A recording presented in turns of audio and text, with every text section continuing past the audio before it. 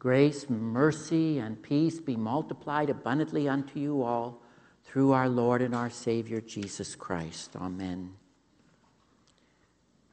Isaiah 55, verse 8 and 9.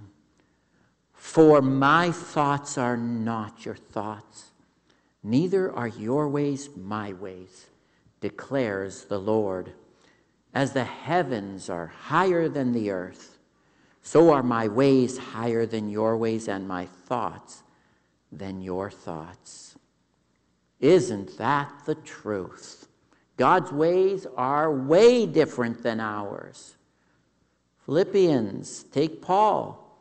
I want you to know, brothers, that what has happened to me, thrown in prison, has really served to advance the gospel. God allowed Paul to be thrown into prison, the best missionary the church has ever had. End of the mission? Nope. Verse 14. Because of my chains, most of the brothers in the Lord have been encouraged to speak the word of God more courageously and fearlessly. How about the gospel lesson from Matthew chapter 20 you heard?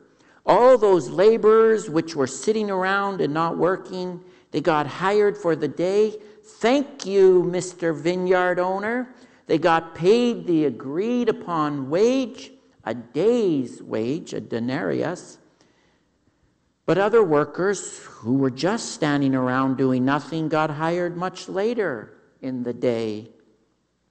We got to get the harvest in, the owner's thinking. Well, they got paid the same amount, a day's wage. The first workers cried, "Unfair, unfair." And the owner of the vineyard answered, "Friend, I'm not being unfair to you. I didn't have to hire you, but I did. You're welcome. And I paid you what we agreed." In verse 15, do I not have the right to do what I want with my own money, which is to be generous? Or are you envious because I am generous? That is the way God operates, with generosity and fairness. Everyone is expecting fairness. In God's way, generous. God does things differently, right? Isaiah 55, my thoughts are not your thoughts, neither are your ways my ways. And when are we going to learn this lesson? The King of Kings, the Lord of Lords, the sinless Son of God, came not to the kings and the nobles, not to the good and the upright. He came to the lost. He came to the sinners. And he came for the sinners. Let's look at Jesus' strategy for bringing the good news of salvation to the world, because that's what we're going to be talking about this fall. And it's not what we would expect. Read the Gospels and notice how often Jesus hangs out with people. Luke 7:36, enjoying a meal at their home. Mark 4, telling stories to folks gathered. John 2, attending parties and celebrations with neighbors and friends. Jesus hung out with people a lot. Matthew 11:19, the Son of Man came eating and drinking. And they say, here is a glutton and a drunkard, a friend of tax collectors and sinners. But wisdom is proved right by her actions. How did Jesus get that reputation? It wasn't because Jesus actually overate or overdrank. However, he often hung out with people who did. Matthew 9, verse 10. While Jesus was having dinner at Matthew's house, many tax collectors and sinners came and ate with him and his disciples. Luke 15. Now the tax collectors and sinners were all gathering around to hear him. But the Pharisees and the teachers of the law muttered, "This man welcomes sinners and eats with them." And Luke 19. When Jesus reached the spot, he looked up and said to him, "Zacchaeus, come down. I must stay at your house today." So he came down at once, and he welcomed him gladly. All the people saw and began to mutter, "He is gone to be the guest of a sinner." Jesus does what a lot of people didn't expect for such a godly man to do. Jesus enjoyed being with people and knew how to hang out with them. He was gracious towards them. He valued them. He watched and he listened and he shared stories and he shared life. He wasn't in a hurry. And when the moment eventually came to share some good news about God, it was well received precisely because he had earned their trust as he hung out with them. There's a huge lesson in that for us. Don't expect people to be interested in what you have to say until you show interest in them. And what's really interesting, Jesus chose to hang out with people and enjoy them, even though, he had a huge mission to accomplish and just a little bit of time to do it. This strategy seems inefficient for those of us who are busy, goal-oriented people. We don't have time to spare. Hanging out with people seems inefficient to us. Could it be that a strategy that seems inefficient on the surface ultimately be most effective? God's ways are not our ways. Jesus indirectly addresses this very question at the end of his statement in Matthew 11, verse 19. The Son of Man came eating and drinking, and they say, "Here is a glutton and a drunkard, a friend of tax collectors and sinners." But wisdom is proved right by her actions. In other words, wisdom is shown to be right by what results from it. In other words, what may not seem like a wise strategy to begin with will be shown to be spot on and wise in the end. And the result of our strategy proves the wisdom of our strategy. Consider the following list of people: the tax collectors and sinners. Matthew, one of them. Nicodemus, the Pharisee. Mary Magdalene, who once had 7 demons. Zacchaeus, who once was a cheat. The woman at the well, who once was an adulterer. And the band of disciples, which we've already learned lots about, and their shortcomings. Talking about mission effectiveness, each of these people were a result of Jesus' inefficient use of time, namely hanging out and enjoying them as people. One of our biggest challenges we have in living missionally, in witnessing, is investing time in the process of becoming friends with people. We think we need to be efficient with our time, and for many of us, investing in friendships may not seem efficient. we tend to value efficiency over relationships.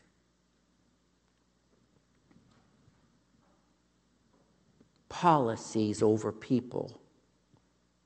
We think if we are going to spend time with people missionally, we want to be able to accomplish something as efficiently as possible. So we calculate it like this.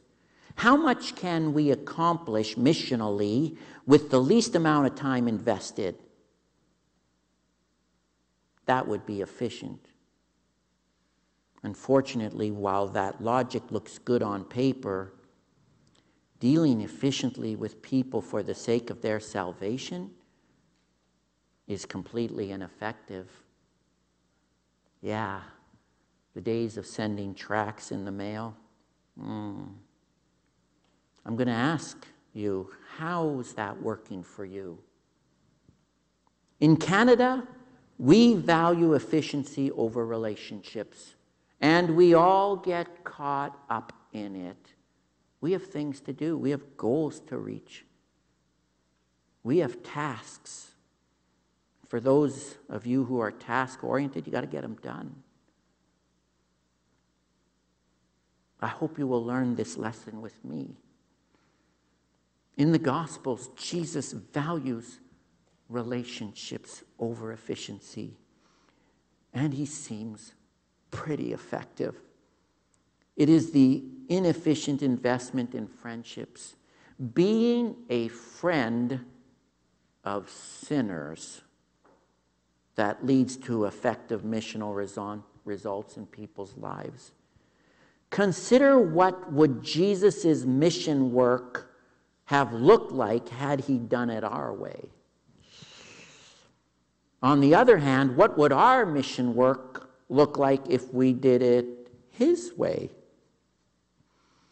Is it time to put aside our ineffective goal of efficiency and start being with people again as soon as we are told that it's safe to do so? I sure hope so. Hanging out and enjoying people was Jesus' secret weapon of redeeming the world to his Father. It's easy to underestimate the importance, but it's hard to dismiss the results. And we should apparently imitate him. Yes, we should imitate him. Jesus' mission of restoring and redeeming broken and lost people, it's complex. I can't imagine what Jesus has to do to convert someone to believe in him. That's why he keeps our role and participation pretty simple. All we have to do is enjoy people and look what God might be doing in their lives already while we enjoy people's company. Why do I say enjoy rather than love people? I mean, Matthew 22:39, doesn't Jesus himself say, love your neighbor as yourself? Of course he does. But here's the reason. If I use the word love, you might define it in today's cultural context. Canadian Christians have become good at loving our neighbor technically without actually loving our neighbors. For instance, we feel confident in saying we love our neighbor, yet we often don't even know our neighbor's name. How many of you know the names of all your neighbors? Don't put your hand up. Their children, their parents, what they do for a living, and their aches and their pains. All the people on your cul-de-sac, your street. People don't tell me. They don't love their neighbor. They don't even know their neighbor. And we're all guilty of this because that's generally how our culture works today. It's going to take Jesus people to change that. We readily say that we love our neighbor, yet we neglect acting with any specific love toward the person who actually lives next door to us. We see nothing wrong with drawing distinctions such as, I love my neighbor, but that doesn't mean I have to like my neighbor. Where do we get that idea from? When Jesus said, love your neighbor as yourself, did he mean we should technically love our neighbor without having to actually love our neighbor? Jesus was known as the friend of sinners. Evidently, the sinners even liked to hang out with Jesus. Do you think they liked being with Jesus because he loved them without really liking them? Would they really have appreciated Jesus if he simply put up with them rather than genuinely enjoyed them? Technical love doesn't feel like love at all, does it? Real love doesn't ignore their neighbor or simply put up with their neighbor. Real love enjoys their neighbor and is a friend to their neighbor. And where did we get this crazy idea? Jesus. Jesus didn't ignore sinners or put up with the sinners. Jesus enjoyed sinners. He ate and drank with them and was a friend of sinners. The gospel shows that he was actually there for them. He was there for them. He came to seek and to save that which was lost. Now, what if I genuinely don't like my neighbor? Someone's got that in their head. I'm sure someone has. What if I generally don't like my neighbor? It's a good question. What if we have had issues with our neighbor? What if they've been unkind or worse, even criminal? How can we enjoy someone who is a sinner to us? Jesus shows us how. We do what Jesus did in order to be our friend. And what did Jesus do in order to be our friend? We just kind of sang about it. Yeah, he drew deeply upon his Father's grace. In order for Jesus to be our friend, he first had to have grace for us. Likewise, in order for us to be friends with neighbors we don't yet like, we need to draw upon the Father's grace, perhaps deeply. Jesus was full of grace and truth. I love that Bible verse. He was full of grace and truth. And as the Message puts it, that paraphrase of this verse, the Word became flesh and blood and moved into the neighborhood. We saw the glory with our own eyes, the one-of-a-kind glory, like Father, like Son, generous inside and out, true from start to finish. Oh man, Jesus' ways are much higher than our ways. He's full of grace and truth. As followers of Jesus, we don't put up with our neighbors. We draw upon his grace and extend friendship to them. In fact, Jesus says that's actually very good for us. Look at these words from Luke 6. If you love those who love you, what credit is that to you? Even sinners love those who love them. And if you do good to those who are good to you, what credit is that to you? Even sinners do that.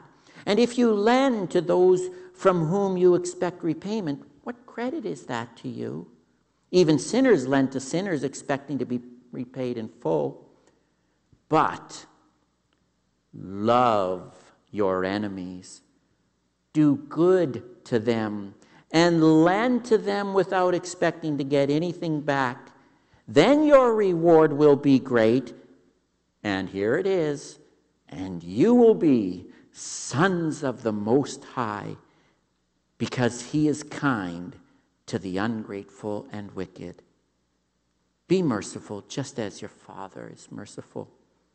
What Jesus is saying is, when a relationship requires us to draw deeply from his grace, to be a friend to those who don't deserve it, we are actually showing ourselves to be children of our Heavenly Father.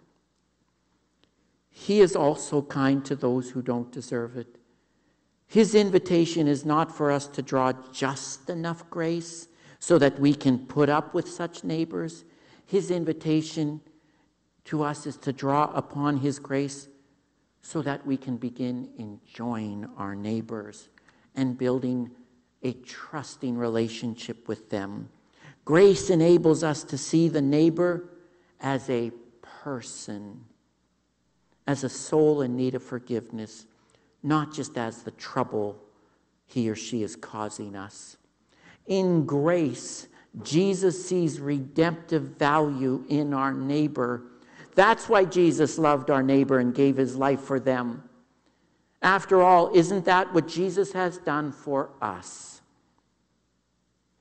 God has been so gracious and loving toward us. This is my commandment.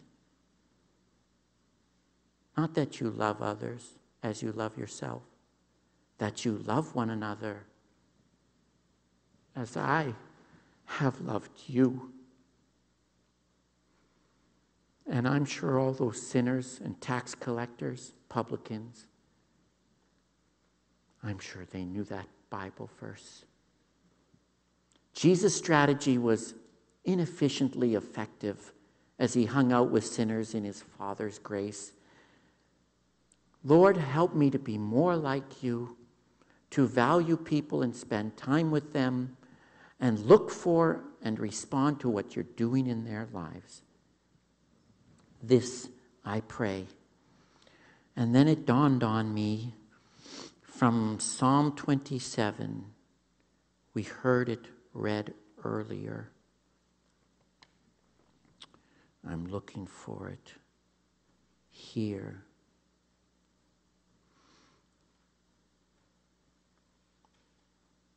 One thing I ask of the Lord, this is what I seek, that I may dwell in the house of the Lord all the days of my life, to gaze upon the beauty of the Lord. We come to church, I'm pretty sure, to be reminded of the cross and what Jesus has done for us, which is God's grace to us. We come to church to be filled with God's grace. The beauty of God is his generosity and his grace.